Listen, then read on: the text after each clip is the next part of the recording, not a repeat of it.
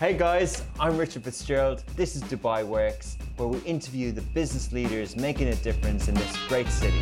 That business with scalability was very interesting to me. I like building something that has legacy.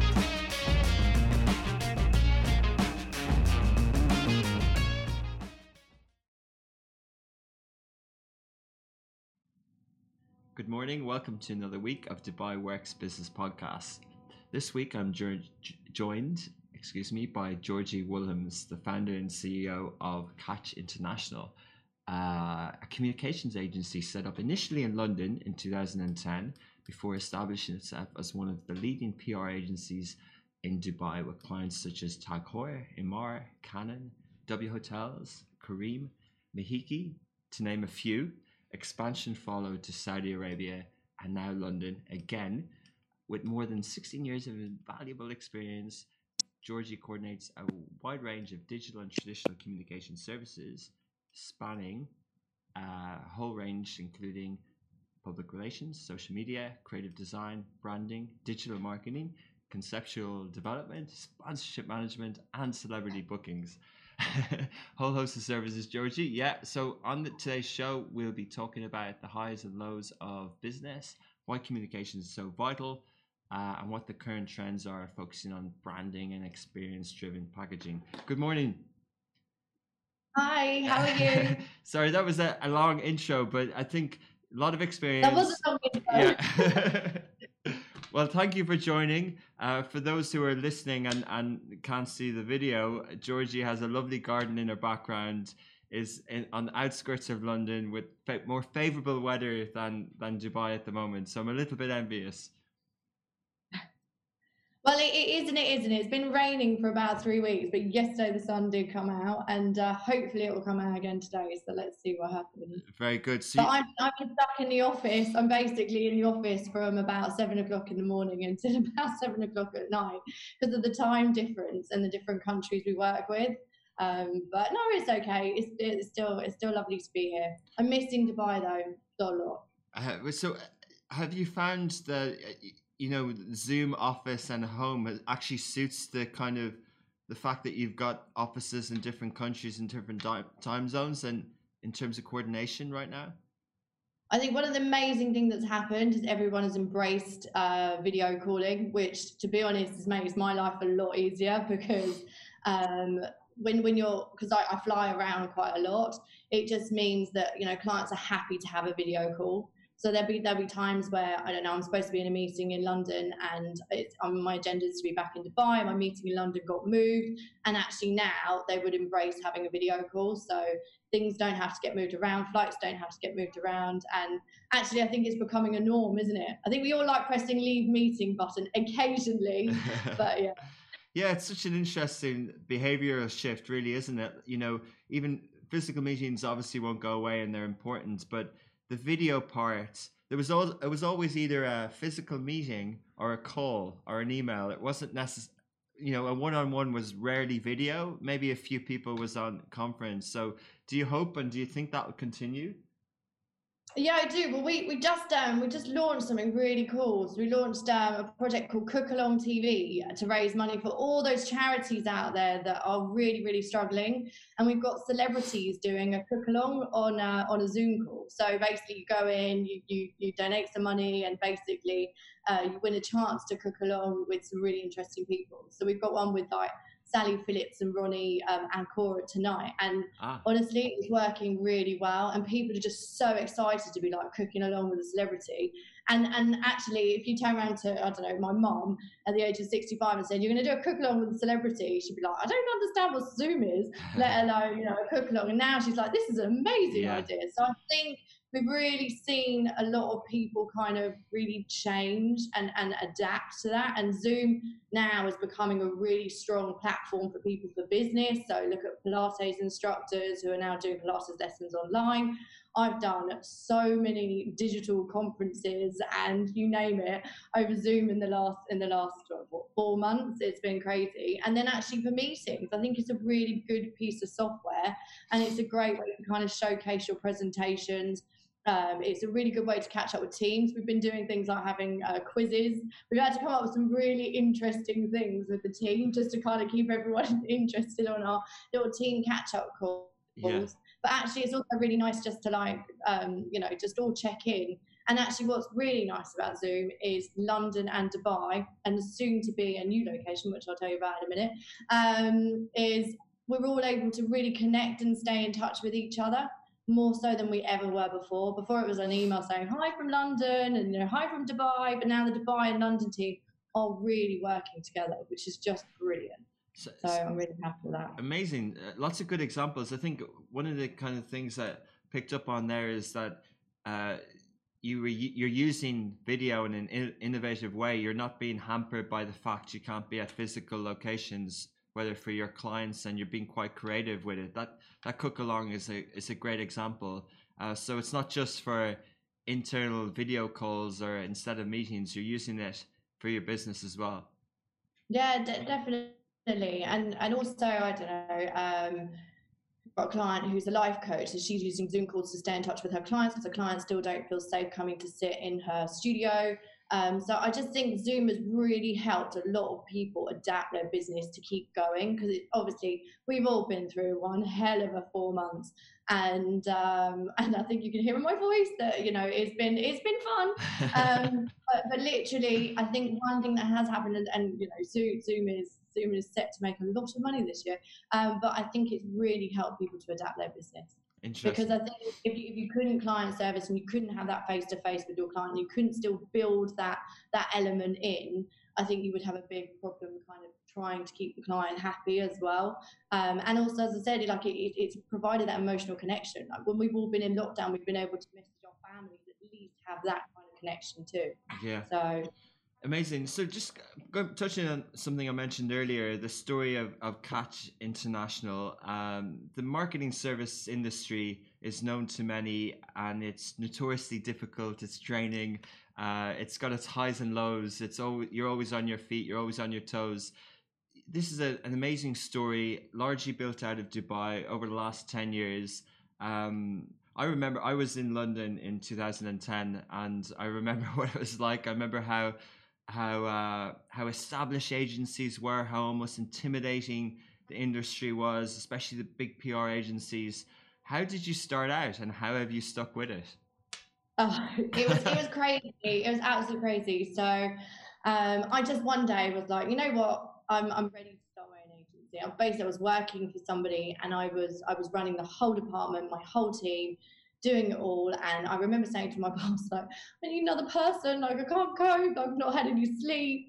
And there was no empathy to the fact that, we were making that business run. So it's been a big lesson for me, which is really appreciate your staff. And literally, so I decided to open my agency. And my name is actually named after my sister who passed away. So her name was Catherine, her nickname was Catch. Even when she organised her funeral, it was like a wedding. So it was like bright pink. So I put pink in the logo. And I just wanted to turn a negative into a positive. I never thought I'd be celebrating my 10th year anniversary on the 31st of August, her birthday. Randomly, amazing. When we set up the company, the certificate came through on her birthday as well. So it just felt like this is just amazing. And it just, as I said, it just turned such a negative into a positive with my family as well. Like we suddenly started calling her a nickname again, and it's just turned into a really lovely thing. My mum came in and did the accounts when we had the office in London. Like the first day, she used to come up and we'd have coffee. My sister came and worked for the agency, so it became a really lovely thing. I never thought it was going to get as big as it did. I literally landed a couple of clients. I landed Barclays Wealth, and off I went to Russia, and I launched. I worked with them to launch their wealth side in Russia because their retail side was coming out. Wow. I worked with Formula One, so Renault Lotus, and I was working with them on their experiential events after their races, and that kind of set my journey.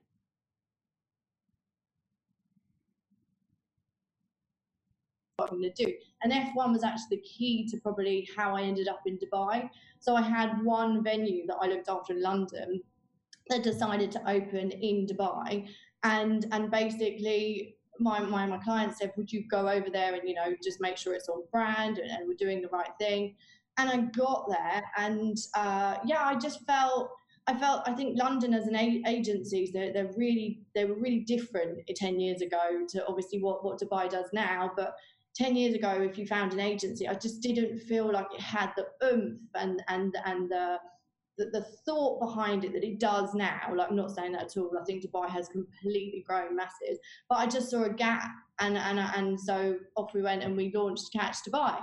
So we had Catch London, Catch Dubai. I was on a plane all the time, and then about 4 years ago, my sister decided to have a baby, and she was running London, and we just decided to go remote. And actually, it just kind of went on pause for a bit, and then slowly we've literally had clients going, come back. So we opened London again, and we launched our first project was Lewis Hamilton's Neat Burger. So I've been working with that team now for over almost a year. We're going to be almost a year, and it's been an amazing project as well. It's been a complete journey, and we've gone from PR, social media, events, design. We love being creative. We've designed some amazing brands with some great ID designers from V to Eve Dubai to Treehouse. We've just done Hanami. So we've had an absolutely amazing time with really kind of taking our agency from that kind of PR level to everything from, designing your concepts, coming through to your creative ideas, and just making sure we market it the right way. Wow, what a story. Yeah, amazing. I can keep it short enough. No, it's fascinating. But so in terms of how it's grown over Dubai, what were the kind of the milestones, or what did you think, okay, now it's more than me, now I need to go to this level? Was it based on key clients, and how did the culture and the team kind of develop on the back of that, as well as the services? So it's quite amazing, actually. I gave the people who are working with me, some of them have been with me for 9 years. Wow. And actually, I've given them partnership in the company because they absolutely deserve it. So we have no investor, we have no partner, big machine behind us. It is just us, and we are a family, 100%. And I would say that was the milestone. The moment I realised that I had the absolute right team around me, and the biggest things was the strengths. So when you hire someone, you might put them in this position, and then you suddenly go, oh, hang on a second, they're going to be so much better over there. And they are, and they just excel. And when you see one of your staff members just excel, and then you put them on the right account, and then that account as well makes them grow even further, I think that's the turning point of your company, because it's ultimately about your people and how much you care about them, and also what they can do for the right client. So it's not every single team member fits with the right client. Fitting with the right client is so important, but also like bringing out their passion and making them still happy and energizing them. And I think that's one of the biggest things, is we've become this really nice, close-knit community. And everybody who knows Catch knows my partners, Fadi, Trisha and Ben, and we've become this really strong unit. And I think that was definitely the turning point. We were a very, very little fish in a huge pond when we came over, but we did come over with a difference. We came over with a really strong London attitude. Like, you would come into the office and we've got pink phone boxes all over the wall because they had to be pink, and we did a Pac-Man party when we launched, and we just really tried to go a little bit out of the box. We didn't want to be seen too luxury. We didn't want to be seen, too cliche. We wanted to be a little bit creative and scare you a bit, actually, with taking your brand to that next level and making sure it had that impact on your audience. So that 100% was a turning point. Amazing. I like how you answered it as well about, defining your own identity as a company and a culture. And because so many times service or marketing companies are defined by the industry or by what's around them. And I think that's, you can tell that your agency is something that's that you carved out a stamp for it yourself, an identity. So it's interesting. And then secondly, around the brand and the oomph and the kind of London style, or the design and all that sort of thing. think that's probably how the other services evolved, was it? You know, in terms of moving into design and packaging and social media and everything I else. think you have to in Dubai. And when we first came over 9 years ago, literally we got there and everyone was like, oh, you've got to work with this agency and this agency, and there was just so many components, and actually it didn't work because you didn't have that marketing manager sitting on all the agencies, and we kind of became the marketing manager that was sitting on all the agencies, which doesn't work. Another agency telling another agency what to do.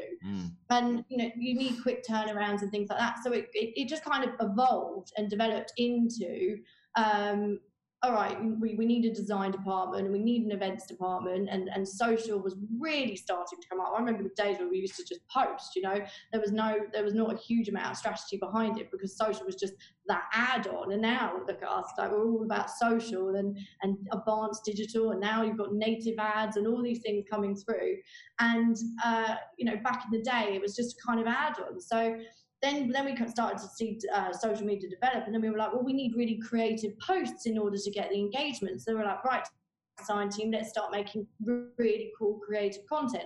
And then we were like, oh, we need better photography, we need better videography. So then suddenly we added video and photography, and now we're like, oh, now we need animation. So it's basically just been a gradual thing. And what's brilliant is Dubai has become the headquarters of the whole thing, because we have got our design team, our video team, our photography team. They're all crammed in one office, but they all know each other. Sorry, they all talk to each other, and that's what's great. So the social team will say, I need this content, I'm having an issue with this campaign, and they all sit in a meeting room and have a conversation about it and come out with something really cool. So I think it was a gradual thing, but it's definitely needed now, and I think you'll see more and more of that. So sure. In terms of services and kind of evolving with how the industry and digital and social changes, but then in terms of clients, how do you position yourself? I listed out some kind of luxury clients, listed companies, F&B, direct independent groups. It seems to be such a kind of wide spectrum, and everyone has different budgets, everyone has a different marketing calendar, everyone has a different location. How do you kind of position yourself? So I never wanted to be one of those agencies. I made a decision about that in London 10 years ago. I was like, I don't just want to be one agency. And I'm so glad I wasn't, because I wouldn't have worked on Barclays Wealth to, F1 to, we had nightclubs, we had membership clubs. It was crazy.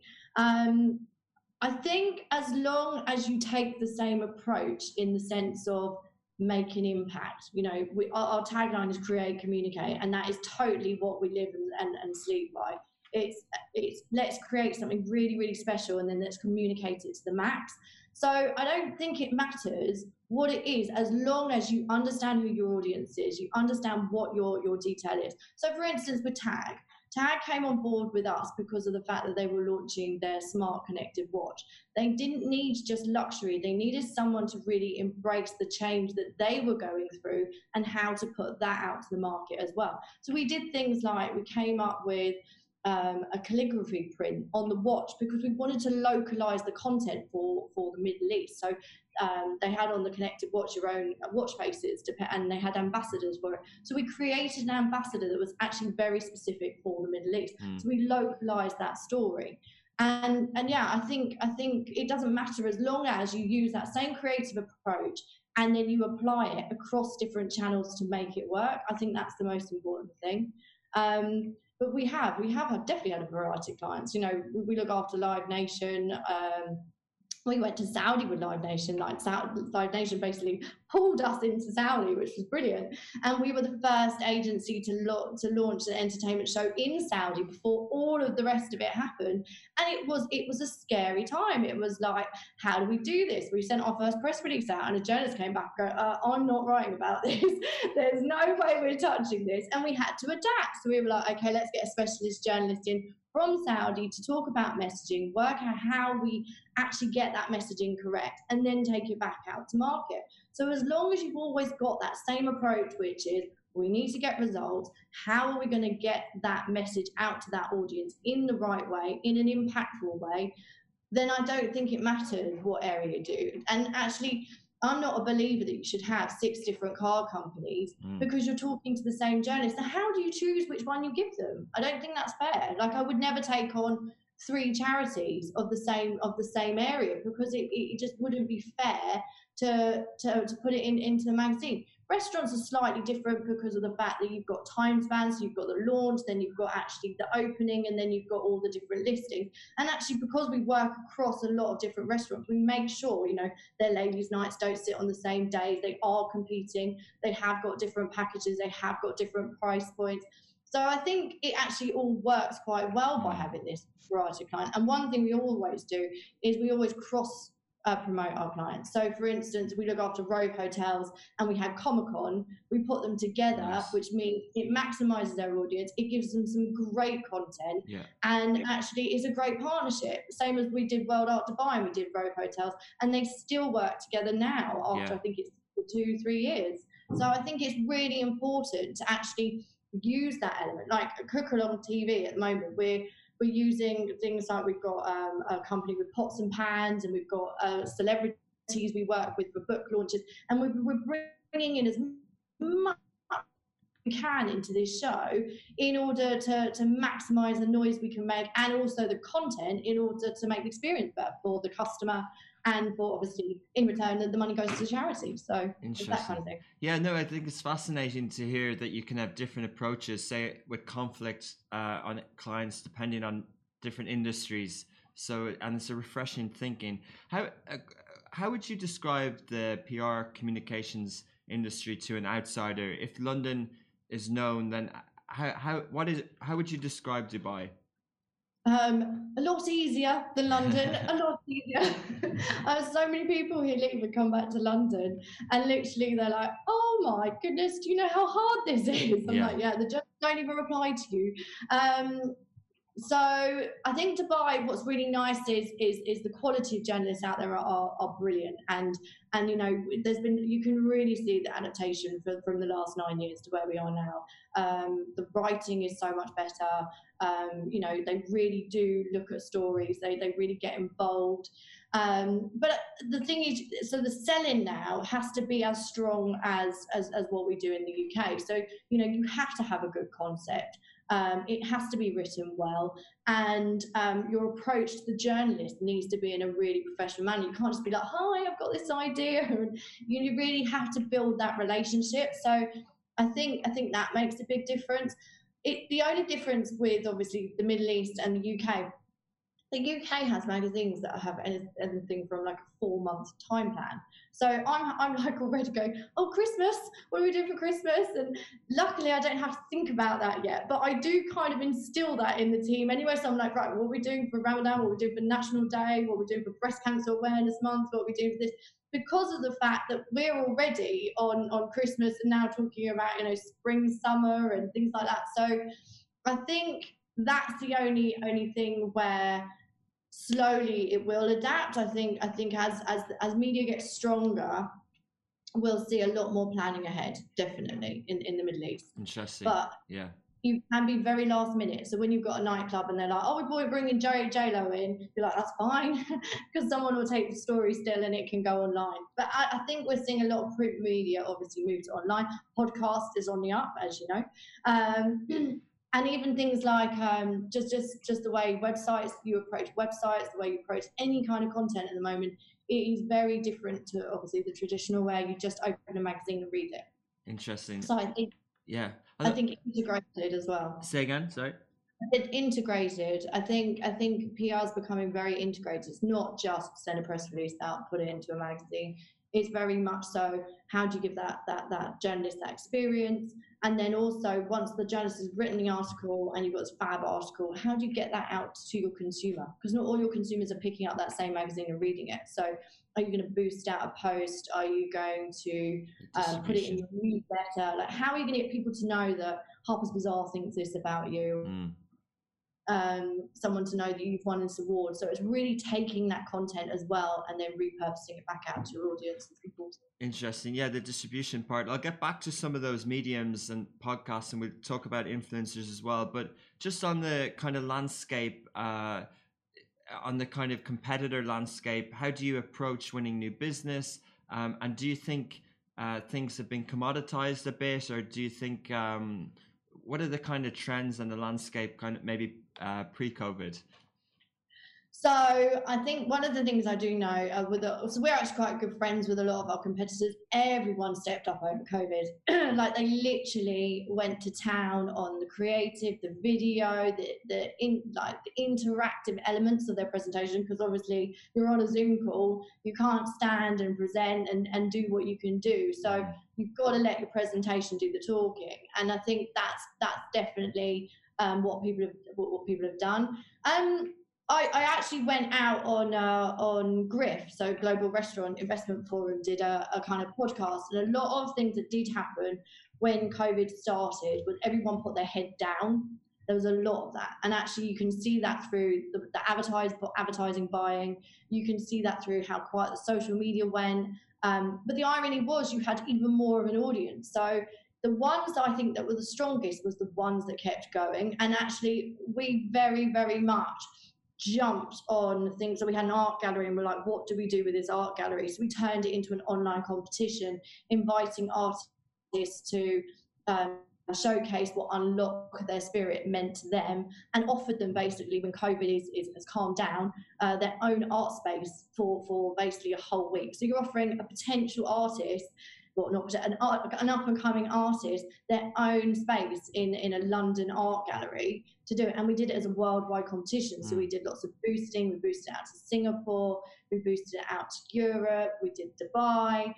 So I think I think you've just got to literally either go, okay, this has happened, let's go. What are we going to do to make sure our client is okay, and maximising what they can do? So a lot of our clients changed to delivery. How do we let people know that their food can be delivered? It was adapting their campaign to social, doing things like geo-fencing certain location, getting that campaign out so people could know, oh, I can go on to Deliveroo and I can order this.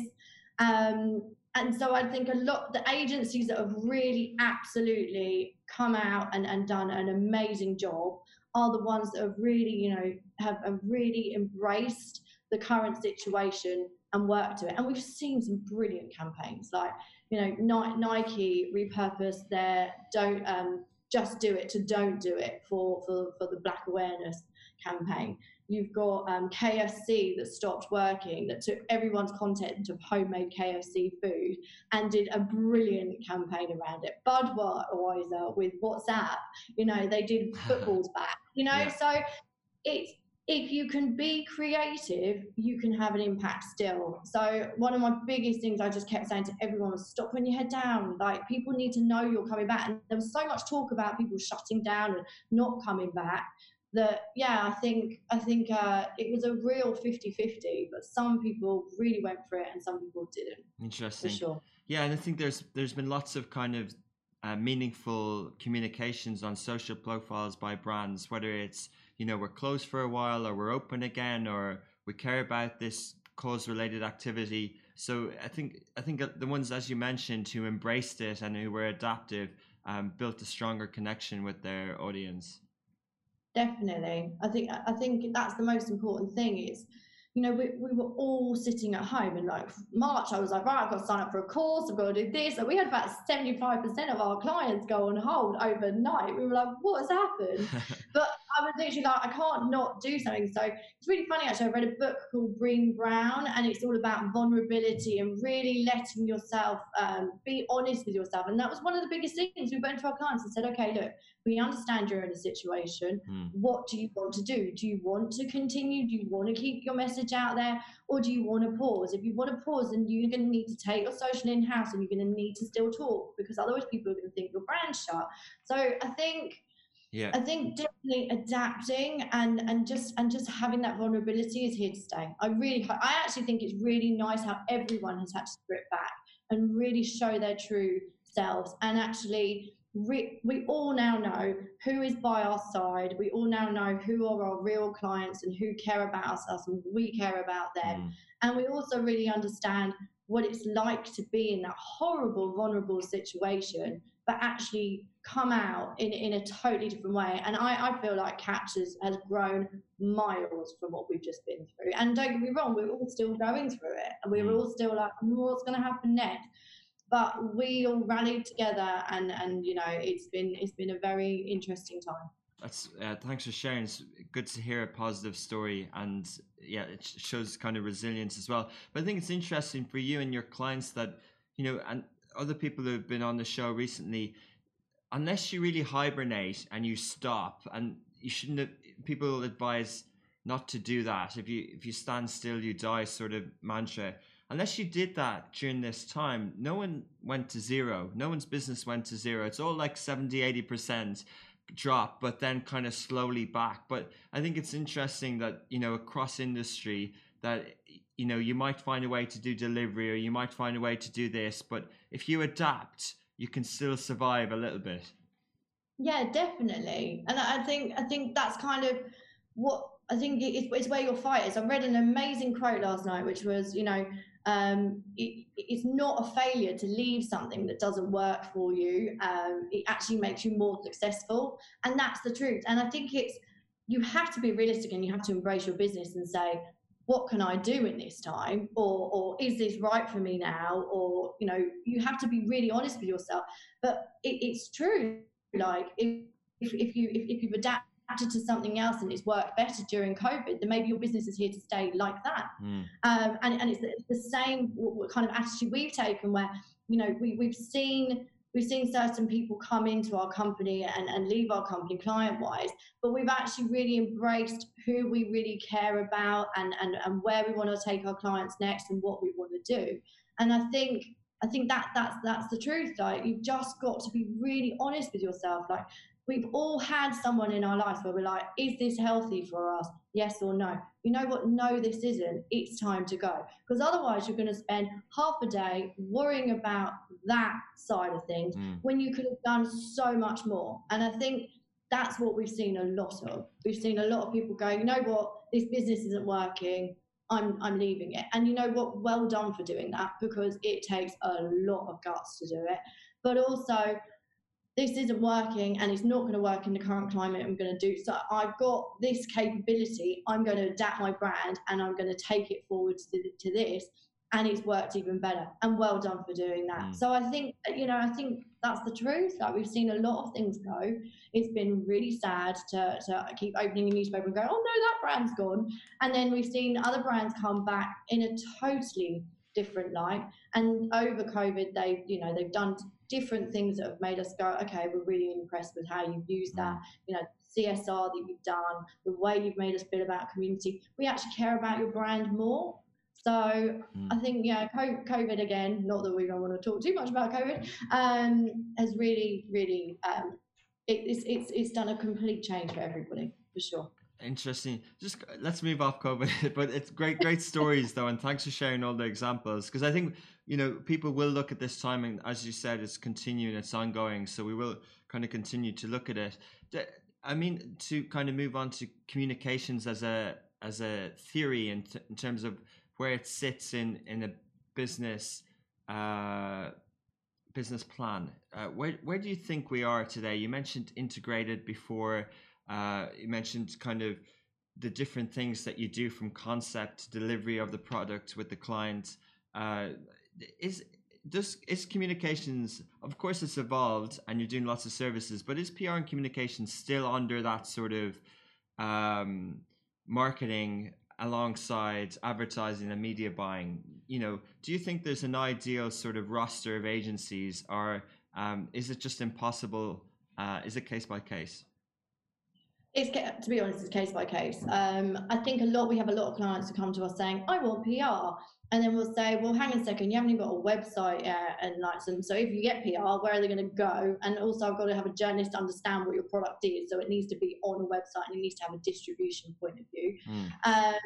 And then it's like, well, actually, because you're an online shop, social media will be better for you. So it is definitely case by case. I think there are still very traditional agencies out there that go out and put PR out there.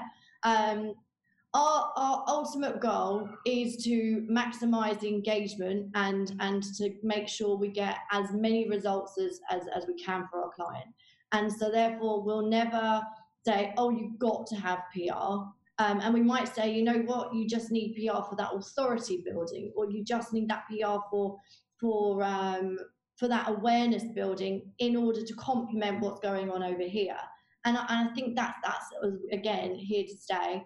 You know, we're seeing Google AdWords work really, really well. YouTube advertising, native ads, which I've gone into. Look at companies like Taboola and what they're doing at the moment and how they're just taking over the market. And I mean, I looked at their website like once, and they've advertised to me about 4 times already this morning. And for me, it's only 8:38 in the morning. Probably on Lovin Dubai as well. Now it's going to hit you up. And you know. And it's funny, and we used to say this about Comic-Con. So back in the day when Comic-Con was really, really kind of coming into the market, you know, it was so funny. We put an advert on a radio, and we'd see a surge of tickets, and then we put the billboard up in the middle of the Sheikh Zayed Road, you know, the one that everyone always has, and we suddenly see a surge of tickets, and then we suddenly see a campaign in What's On and a campaign in Time Out, and we suddenly see a surge of tickets, and it was really interesting. And now we do a campaign, and it doesn't work like that. It's not like something will happen in a magazine. We're like, where's the ticket sales? What's happened there? Or, you know, we do a shout out on radio, and where we would have seen this many tickets sell, we haven't. And it might be because it was pushed out in the wrong way, or I don't know, like it just doesn't happen. So it's totally trial and error. And I think that's the most important thing. Like, if you put a social media campaign out and it's not getting the reaction you're doing, pull down the content, repurpose the content, either make it animation, make it video, make it more creative, and then put it back up. Why is Taboola working? Because they're doing creative native ads. And basically the campaign that they're sending to all of us at the moment is they're taking a static image and they're making it move, and then they're merging it into a page. So when you click on it, you think it's even an article.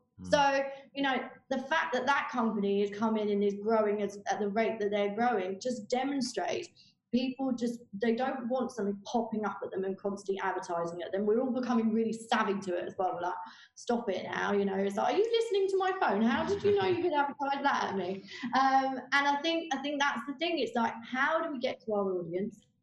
How do we not annoy our audience? And how do we get our audience to buy and actually believe in our brand? And it comes from so many different aspects. And that's not just from PR anymore. You've got to have that creative campaign. Like I always say, you know, what's our campaign for the next 2-3 months, guys? Like, what's our big selling for this client? And then how do we approach it? So interesting. How do you educate the clients to try new things like podcasts or influencers? Data is so important. Data and case studies. Like, one of the biggest things I spend my life doing, and I probably annoy my staff so much, I constantly find stuff online and send it to them and go, look at this, and they're like, oh, hang on, I just look on our WhatsApp group because Georgie sent us another thing.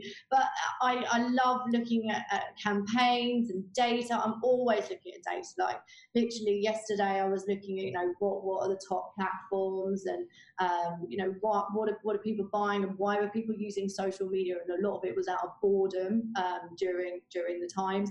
And I think it's really important. So if someone's bored, what do you need to do when they're sitting looking at their social media? When you've got pretty much all of your audience sitting there looking at social media, you've got to give them something that entertains them. So it's really kind of understanding data, understanding all of those analytics, and then saying, okay, I've got a solution. This is what we need to do. Interesting. I'll jump around a bit in questions. Just something else that, again, kind of touched on earlier in the how you described how long some of your team are with you. In terms of talent, how do you kind of pick new hires on a kind of a junior level? Is there someone who is really passionate that wants to be in the communications industry? Or do they have a media degree? Or is there a mix of people that you look for? A total mix. So one of our guys got recommended to us, had no social media experience, but is pretty much one of the most creative people I've met in social media. Wow. Because of his crazy approach to it. Sometimes you have to like calm him down and teach him, you know, about being on brand, but he really, really does embrace it. And that's the same. I think when he came in, we went to put him in another role, and we started to see the stroke of the talent that was coming through. And I was like, I think we need to move that person over there. And actually, one of the things we really tried to do over COVID was actually train all of our team in different areas. so that you know, they could learn, and if there's something that they want to look at and they want to jump on over to the other side of the desk, it's not like it's a huge office, over to the other side of the desk. So if PR wanted to go over and try a little bit more about social media, they could. But yeah, I think you've just got to watch them. And actually, it's really sad. Sometimes you have someone come into your office and, you know, they're absolutely brilliant in the interview, brilliant with the presentation, and then they come in and it's really sad thing to say, but you have to know when to cut and sad to ask them to leave. I have been fired a lot of times in my life, and I'm very grateful for it, because I wouldn't be where I am today. I know it's not something that people want to go through, but sometimes if something doesn't fit and it's not right, it's better that you say straight away and make that change, because ultimately we are this massive family, and, you know, everyone is welcome, but we're also hardworking and we want to do a good job. And if that element just does not fit in the office, there's no point trying to just hope it will, because it just drags the whole moment down. And because we're so close knit, I think it's really important just to say, look, this isn't working. And there's been lots of times where we've done that and actually gone and found that other person a job. But yeah, I think you just have to be really realistic to that factor. I think it's interesting because you kind of described how you put people in different, you know, positions in the company. So you're not just saying, okay, I brought you in for this skill set, you're not good at it, bye. You're kind of saying, well, you're talented, let's try you here, here, and here. And then, you know, I kind of found a lot recently, especially with what we do here, that when I was with a bigger media agency and different size agencies, that if you had a role to do, and digital can be so difficult, if you had to do programmatic or if you had to do different types of SEO and you're not good in it, it becomes really stressful because you were hired for that position. But now you can, if you're independent enough, and if you have permission with a big company, you can outsource that particular skill set. So you can kind of get help, and you can go, well, this person's important, but that skill is one of the 50 million skills that they mightn't be an expert at. And do you find there's a bit of kind of playing around with that?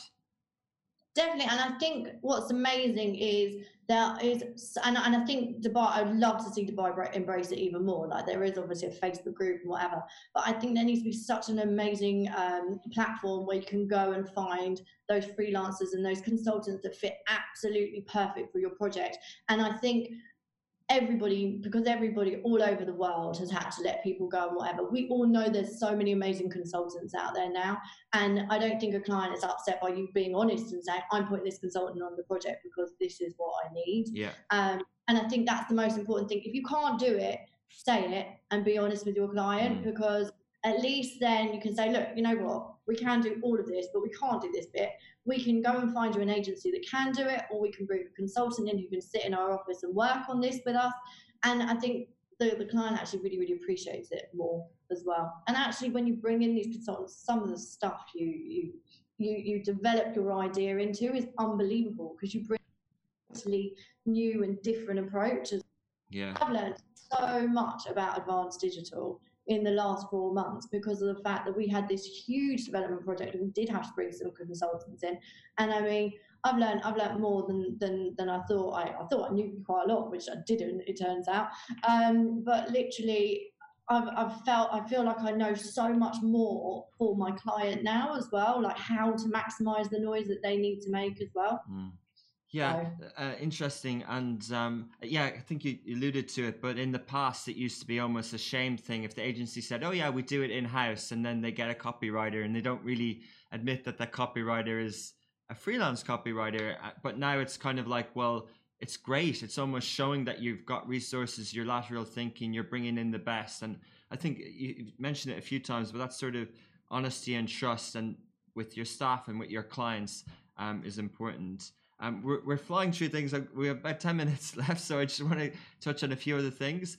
Talking about influencers, there's been a lot of commentary recently and on influencers in the comm space, and sometimes I feel that it's a separate conversation to the influencer in the kind of marketing spend space in terms of the platforms, the percentage of global ad spend. Do you think that there's a firstly, what's your overall view of influencers for your clients? But do you think that as the industry is growing, it's kind of the ecosystem is becoming fragmented, and there's views for influencers for comms, but then there's views for influencers as brand ambassadors and things like that? So I think the obviously influencers have grown enormously, and I think it's starting to really get organized. So before, you'd have an influencer promote one beauty product, and the next day they promote another beauty product, and that actually just counteracted all the work and the effort you've done. I think there's a difference between influencers and content creators, and I always say this. So if you bring a content creator who is basically an influencer but creates the content for you, you have a lot more posts, you have a lot more engagement, you get a lot more interaction. They also make it a lot more genuine for their page. It's not just they're holding their own product out. Micro influencers are really important. We know as well that myself posting on a wall is going to get something like, I think it was 60 to 70% more reaction from my friends and family, because they trust me more than an influencer. However, I do think you can see some amazing results from them. I think there's some out there that really needs to look at what other people do and actually start to really practice that. And I think because of the way that's been handled, it's actually kind of made other people think that's what influencers are. I find it really hard with influencers because unless you go, so there's a lot of very good agencies out there that you can go to and work with, and they contract, they do the campaign properly, they make sure you've got the right amount of posts. But I also feel like the price is getting driven higher and higher and higher, and there's still a little bit about me, which is I'm not sure I'm happy paying that amount of money for one post.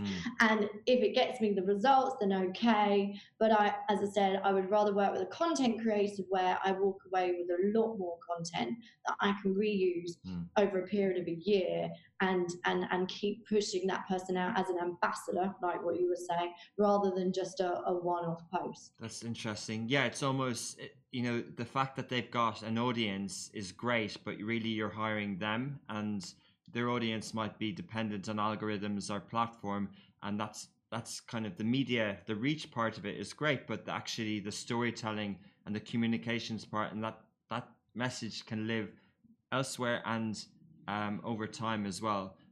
But yeah, you touched on kind of Taboola and other things. Like,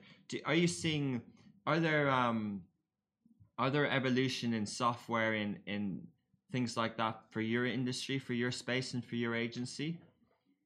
So there's constantly new things coming out. So Instagram is creating things like more AI filters at the moment. So the elements that kind of TikTok has as a platform, Instagram are now building those elements in. I think everyone is constantly competing.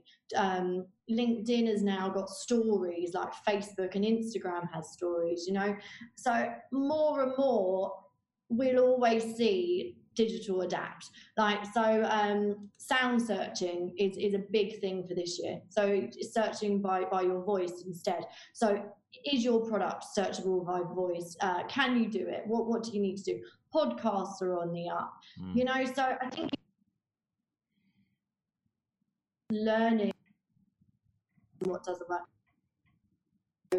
We kind of moved not just as with a press release, but we actually started to do lots of things like moving animation and video. So if we had a fashion brand, we would push out a lookbook that moved so they could see our collection and what we had as an offer of Cat Showroom. We call it Cat Showroom.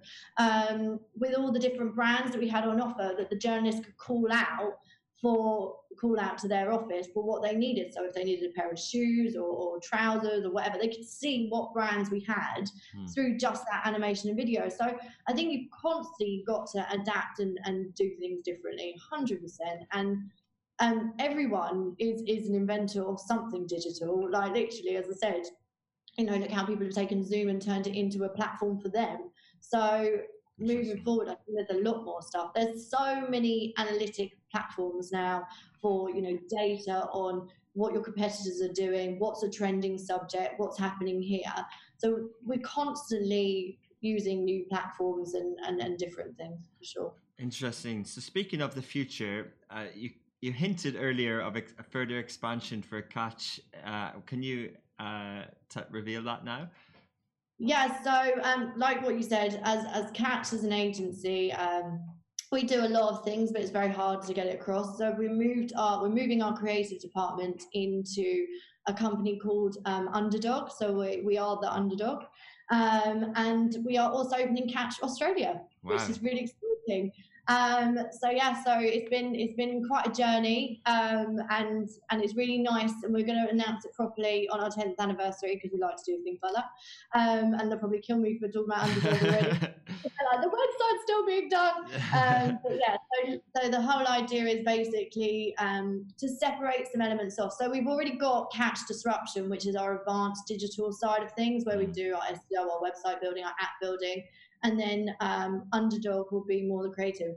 We just kept going in for pitches, and people were like, "Oh, you're a bit of an underdog, aren't you?" So literally, like that's where it came from. But our creative department are amazing, and we do so many logos and branding packages and things like that. But it's more when a client comes in for PR and then goes, "Oh, you do branding." So I really want my partner and my creative director to really have a chance to really jump into the creative side a little more. Yeah, it actually comes. I'm really excited. It comes across on your website and on your Instagram that you do a lot of logos and design and branding. And I think you mentioned previously about why communications need to evolve into experience-driven packaging. Can you explain that a bit more? So I wrote an article. Basically, when COVID was happening, one of the biggest things we've lost is user-generated content. So we created so many Instagrammable venues. Remember, we used to say that all the time, Instagrammable venues. It came into play and all of that. It was like, oh, very Instagrammable. So basically, people weren't going out and they're not getting on Instagram that much. Or you might get that one picture with the mask on and not really that kind of scenery and the way the venue had been developed. So when everyone was in lockdown, one of the biggest things was we had no user-generated content. So imagine we're having to do 25 posts and we've got nothing to regram, nothing to repost on stories.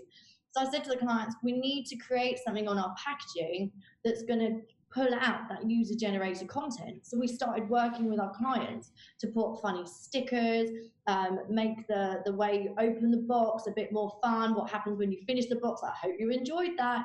Things like that, where people will snap and they'll share, and then we had more content. And we're seeing such a surge in delivery. It's a no-brainer that you should have really strong packaging that makes people laugh and interact and have fun. And I think that's kind of what I was trying to say to people, like, stop putting your head down and also embrace the trend. The trend at the moment is delivery. Let's get packaging that is going to make people snap, share, talk about, oh my goodness, you won't believe what arrived today. It was so much fun. It made me laugh, all that kind of stuff. Amazing. That's a nice idea. Yeah. Instagrammable delivery. Instagrammable delivery. We probably could shorten it. So I always ask about the Middle East as an emerging market. Clearly, Catch International is living up to its name and very exciting with Australia expansion. How do you see? You've obviously worked in Saudi Arabia. Do you envisage further growth over the next 10 years within the Middle East? And how do you see this region?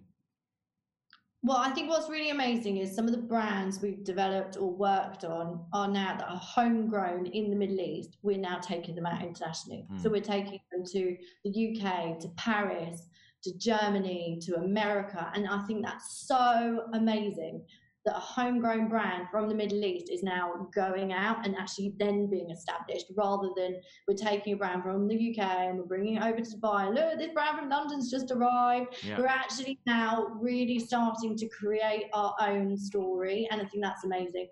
And I think Saudi's got some fantastic homegrown brands, and we've really seen, what they've done with their food festivals and how they're embracing that cuisine and those different products and the development of tourism. I think we're going to really start to see a lot more creativity come through, which is really exciting. And actually look at the brands that have lasted and are here to stay. and survived what we've all gone through are the ones that have adapted again, been really, really creative, and have got that passion point. Brilliant. So that's a good note to finish on. A lot of consistent messaging there, clearly from experienced PR. Well trained.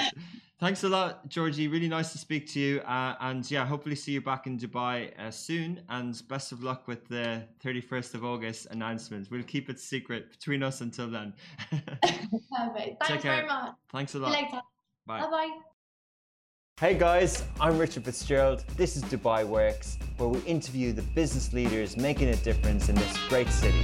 That business with scalability was very interesting to me. I like building something that has legacy.